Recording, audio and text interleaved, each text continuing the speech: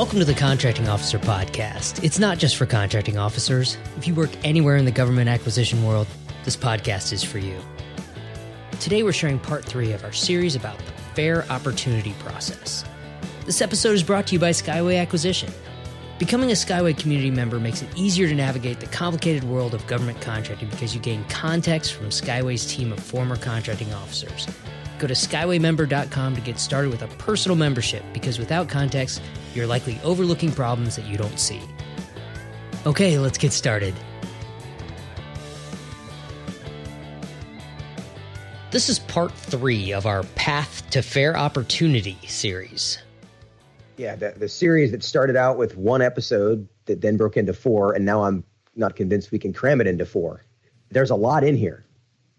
In part 1, we sorted out the differences between FAR Part 15 acquisitions and FAR Part 16. In short, FAR Part 15, Contracting by Negotiation, is the rule set for, among other things, the source selection stuff that we talk about in many episodes. And FAR 16.5 is the other side, which is the IDIQ contracts and the multiple award IDIQ contracts specifically. In part 2, we talked about the ordering process.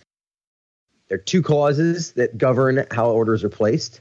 And the other key factor is that when there's a conflict between the task order or delivery order contract, then the IDIQ contract rules. In this episode, part 3, we're going to dig into how orders are competed between IDIQ, indefinite delivery, indefinite quantity, contract holders. So there's multiple companies that have essentially the same scope in their IDIQ contract. And the bottom line is that all orders must be given a fair opportunity, in quotes. That's where this whole thing started. And this is how the work is won. Getting the IDIQ contract, that's the first step. And then you have to win the work by competing with the other IDIQ holders. This is the step that counts. Before we get started, let's stop and say thanks. I want to say thanks this week to Kevin Conlon from DCI Resources. DCI is an information technology consulting services firm in New Haven, Connecticut. I want to say thanks to Kevin for liking and sharing our podcast content on LinkedIn. The best way for people to find us is for people like Kevin to share the podcast content. And for some context on why people sharing the content matters. At the end of 2016, our podcast hosting service, they give us data on how many listeners we have. And at the end of 2016, we had 300 consistent listeners. At the end of 2018, 2 years later, we have over 1,400 listeners. And that's out of over 6,000 downloads a week. And that happens, that more than 4x increase in listeners happens because of people like Kevin sharing our content. Thanks, Kevin. And thanks to Buzzsprout for being our podcast hosting service. Let's get back to fair opportunity. This episode, we're talking about competitions under multiple award IDIQ contracts. So it's a competition for the task order or delivery order. If you aren't clear on those terms, we have previous episodes where we've talked about multiple award IDIQs and placing orders. Today, we're getting into the fair opportunity process, this competition process. We're going to talk about the application of the fair opportunity process and shalls, shoulds, and best practices in the fair opportunity process. 16505B1 talks about fair opportunity application. 16505B1 little I says, in essence, the contracting officer must provide each awardee a fair opportunity to be considered for each order exceeding $3,500 under multiple award contracts, except when they don't have to provide fair opportunity, and that's the sole source thing that we'll talk about somewhere else. For the purposes of this episode, you have to give everyone fair opportunity. Subparagraph II says the contracting officer may exercise broad discretion in developing appropriate order placement procedures and should keep submission requirements to a minimum. Let's stop and absorb that. Yeah, think about that for a second. Broad discretion to develop whatever order placement procedures that you'd like, and it's telling you right there, don't make industry submit giant proposals that take forever to evaluate. Keep submission requirements to a minimum. It even says contracting officers may use streamlined procedures, including oral presentations.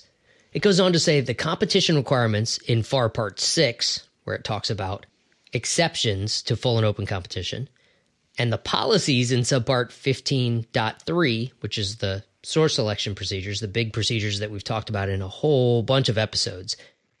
Those competition requirements and source selection procedures do not apply to the ordering process under FAR 16.505.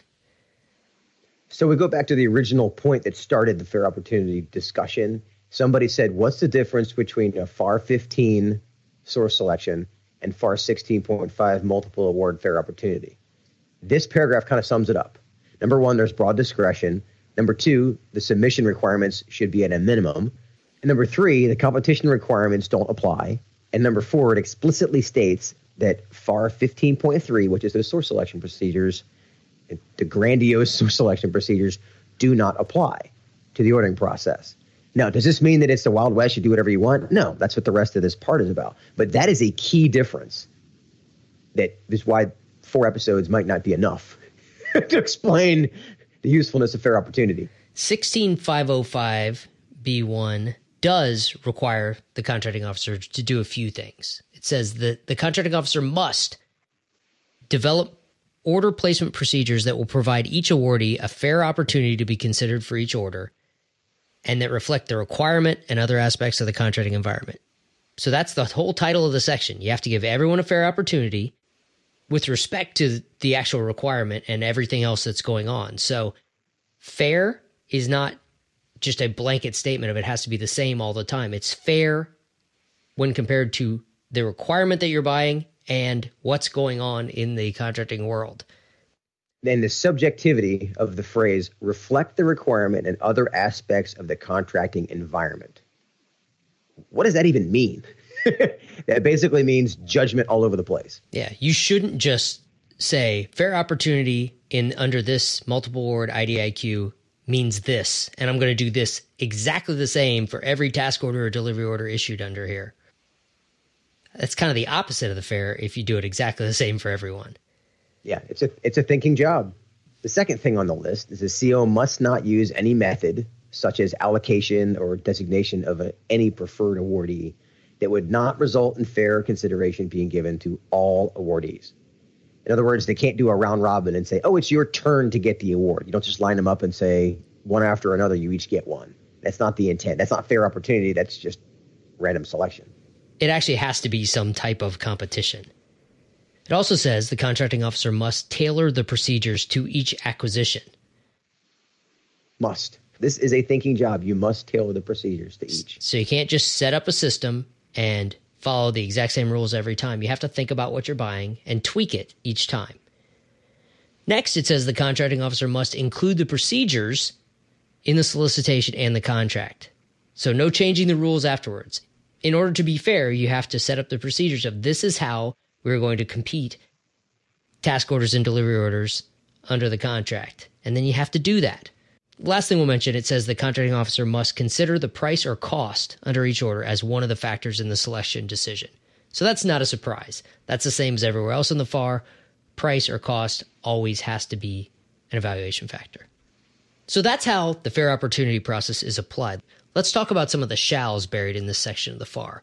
16505B1 III A says each order exceeding the simplified acquisition threshold, which is $150,000. Currently, yes. Each order exceeding the simplified acquisition threshold shall be placed on a competitive basis unless supported by a written determination to not compete it. I'm not talking about that part today. So if it's over the simplified acquisition threshold, you have to compete. Next, paragraph B of this section says for task orders or delivery orders over $5.5 million, the contracting officer shall include the following at a minimum in the fair opportunity proposal request. So this is important. Between $150,000 and $5.5 million, there aren't a lot of requirements about what that competition needs to look like. Over $5.5 million, it starts to get a little more prescriptive. The contracting officer shall include A, a notice of the task or delivery order that includes a clear statement of the agency's requirements. So no surprise, you have to clearly say, here's the requirements. B, you have to give the contractors a reasonable response period. You can't say proposals due tomorrow. Depending on how much information you're asking for and how complex the requirement is, you have to give them enough time to actually respond. And the definition of reasonable, it's a judgment call. How do you know what's reasonable? Maybe ask. Yeah. And in the context of this IDIQ, what's reasonable? Ask the contractors. They will let you know. The contracting officer also has to include the significant factors and sub-factors, including cost or price, that the agency expects to consider in evaluating the proposals and their relative importance. So this sounds a lot like FAR 15 now. You have to tell them what you're going to evaluate them on and what's most important to you. Paragraph D says where award is made on a best value basis, which again, that's a FAR 15 language, a written statement documenting the basis for award and the relative importance of quality and price and cost factors. The government is required to explain their basis for award. And lastly, paragraph E requires the government to give contractors an opportunity for a post-award debriefing in accordance with paragraph B6, which is later on. We're not going to get into what that debriefing consists of, but you should know that it looks just like a FAR Part 15 debriefing.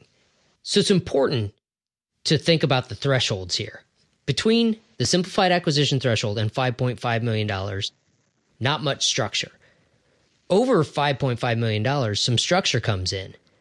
But even though you have to offer these competitors a post-award debriefing where you explain to them why they didn't win this one, it is still not protestable. If you go back to the first episode in this series, we talked about how the fair opportunity process does not allow for protests unless the order is over $10 million for most agencies or over $25 million for the Department of Defense, NASA, or the Coast Guard. So there's a gap there between $5.5 million and either $10 or $25 million where the government will tell you, here's why you didn't win, and you're still not allowed to protest. So now you know why you may see a $9.5 million order. Not that anyone ever crafts their requirements around those thresholds. Yeah. Just like we never did $49 million IDIQs because the $50 million review threshold kicked in. Right. All right, let's get off shalls and go to the shoulds. 16505 B1VA, so Roman numeral 5A. The contracting officer should consider the following when developing the procedures for competitions under the fair opportunity process. Should consider past performance on earlier orders under the contract, including quality, timeliness, and cost control. And this is not past performance in the whole world. This is past performance of a contractor in context of earlier orders under this IDIQ contract. So it's specific to how well they performed on this contract. Doesn't say you can't consider other past performance, but if you want to keep this thing streamlined, stick to the IDIQ. Second thing this contracting officer should consider is the potential impact on other orders placed with the contractor. Yeah, if they've got 3 or 4 in a row that they happen to win, you should consider what's that going to do to the mission perspective. Will it impact their ability to deliver? Next, consider minimum order requirements. This one's tricky. It's tricky because the government's required to meet that minimum order over the life of the contract. So it's a should because you don't have to give them a contract right away. You can make sure that they get it at some point. And so it's a judgment call of if they haven't gotten their minimum order yet and we're coming up on the end of the first year of performance, well, it might be the time to consider it. The contracting officer also should consider the amount of time contractors need to make informed business decisions on whether to respond to potential orders. This is sort of a competition limiting action here. If you give a very, very short window to respond to the fair opportunity proposal request, you might not be treating all the contractors in a fair manner. And this takes communication to make sure that the government has context on how much time do they need to decide. Last thing, the contracting officer should consider whether contractors could be encouraged to respond to potential orders by outreach efforts to promote exchanges of information. Sound familiar? Such as seeking comments from 2 or more contractors on draft statements of work. Why 2 or more? Because if you just ask for comments from 1, they're going to write comments back to you that bias the competition towards award to them. If you include 2 or more, then the bias kind of cancels itself out in the process. And keep in mind, it doesn't say seeking comments from all contract holders. Right. That is a huge difference from FAR Part 15, where you can't ask two offerers. You have to talk to all of them, hence the reason that FAR 15 takes longer. But in this case, you can select which two that you want to talk to. Huge difference. It also recommends using a multi-phased approach when the proposal effort is going to be resource intensive. So you don't want all the contractors that are under this multiple award IDIQ to submit giant proposals. You do some type of down select before you get things started for real. And then in that down select, it actually says the contractor is most likely to submit the highest value solutions are then selected for one-on-one sessions with the government to increase their understanding of the requirement. That basically says you can cherry pick which ones you talk to. Let's say you have 10 contract holders and 3 of them are exceptionally good at whatever this task is. You only have to talk to those 3, and you only have to get proposals from those 3 and have one-on-one sessions from those 3. That's inherently different than FAR Part 15. It's a lot faster. It's a lot more like traditional business works. And one could argue it's probably more effective because the companies that know they can't win it, they'd rather not waste the time talking to you about how they'd submit a proposal that they can't win. As long as you can document how that process is fair, you're good. Where does this fit in the acquisition and execution time zones? During the life of the IDIQ contracts, this is in the performance zone where you're competing orders and performing on the orders. But remember that each task order or delivery order flows through its own complete acquisition time zones and execution time zones inside that IDIQ. We could call them the fair opportunity zones, but that's a whole different podcast episode. It's important to understand the way that orders are competed under multiple award IDIQs, because these competitions are actually how the work gets done. This is how the IDIQ contract holders actually win the work, not just win the right to compete for the work like they did when they were awarded the IDIQ. The ordering process can be, and it should be, simple and easy, in quotes. But without clear communication, it can lead to a lot of frustration. Because if you don't understand what's going to happen or how you're going to win, it's easy to get frustrated.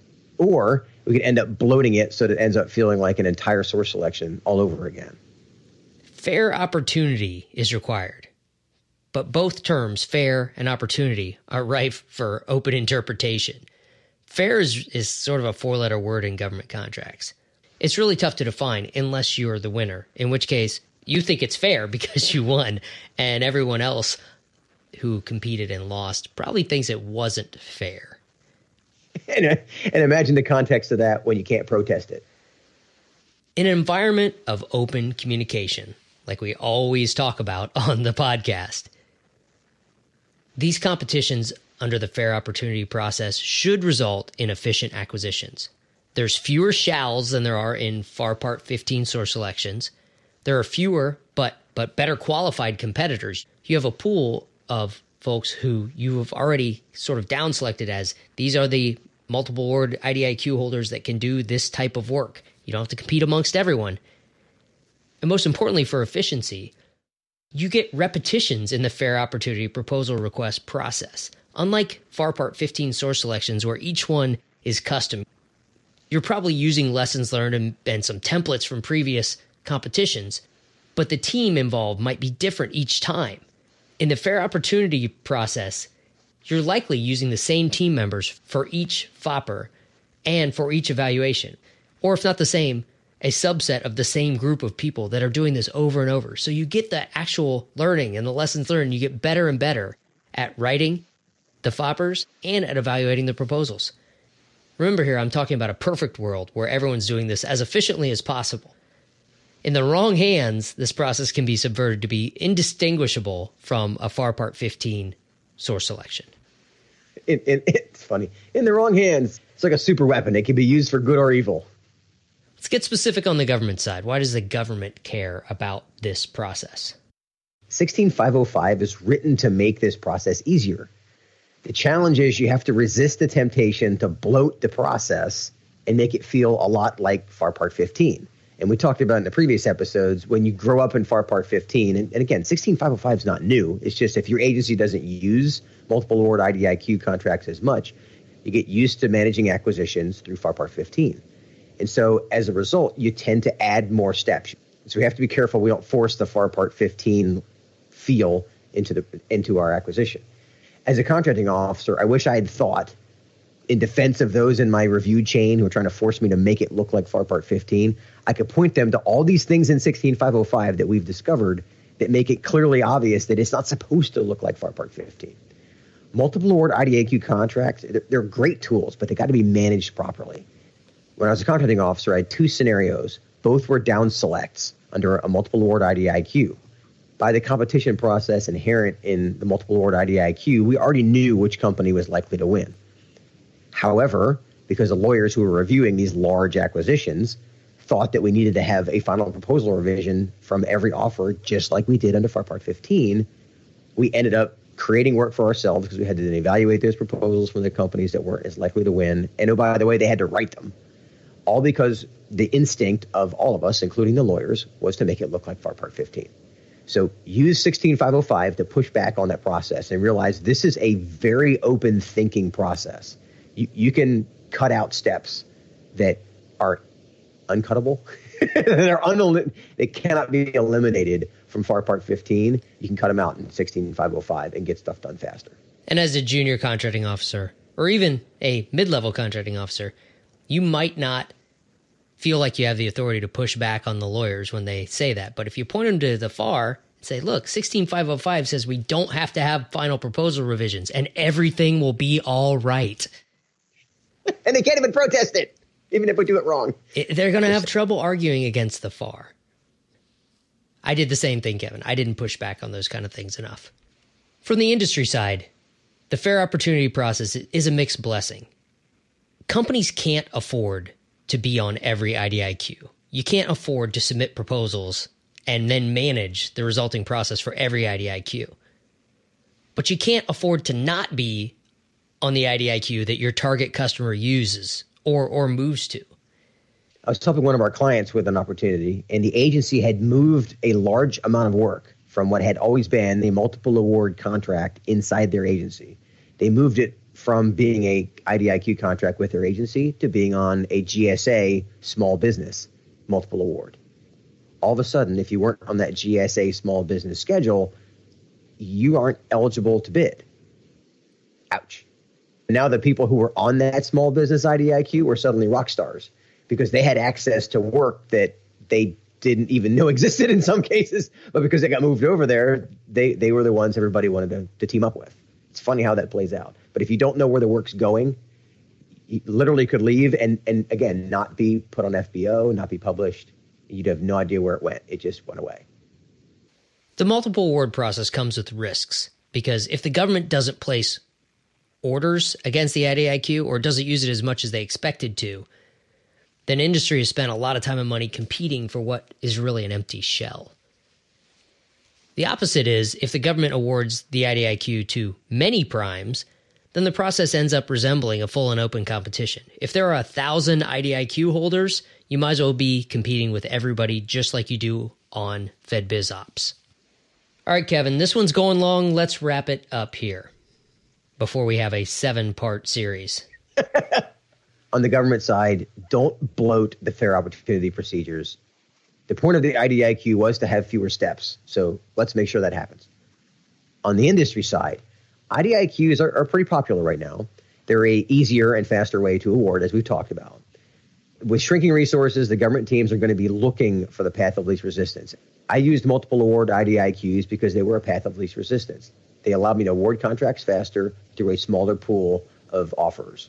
Of qualified offers, well-qualified offers. Exactly. Of pre-qualified offers. I'll wrap up by saying winning the IDIQ is the first step. Now come the FOPPers. This process has fewer formal competition requirements, and that means that communication with the acquisition office is even more essential. If you want to talk about the 80-20 rule, the process versus the relationships, this is where the relationships start to matter more and more. Yeah, the process has mostly been done by the large IDIQ, the overarching contract. So now it can be 60% relationship or 75% relationship within these FOPPers. Because it's streamlined, your shaping efforts have much more immediate effect. And with that, I'll talk to you later, Kevin. See you, Paul. Okay, that's it for this episode. If you're struggling with the fair opportunity process, go to AskSkyway.com because Skyway Acquisition helps companies like yours. Thanks for joining us. We'll see you next week.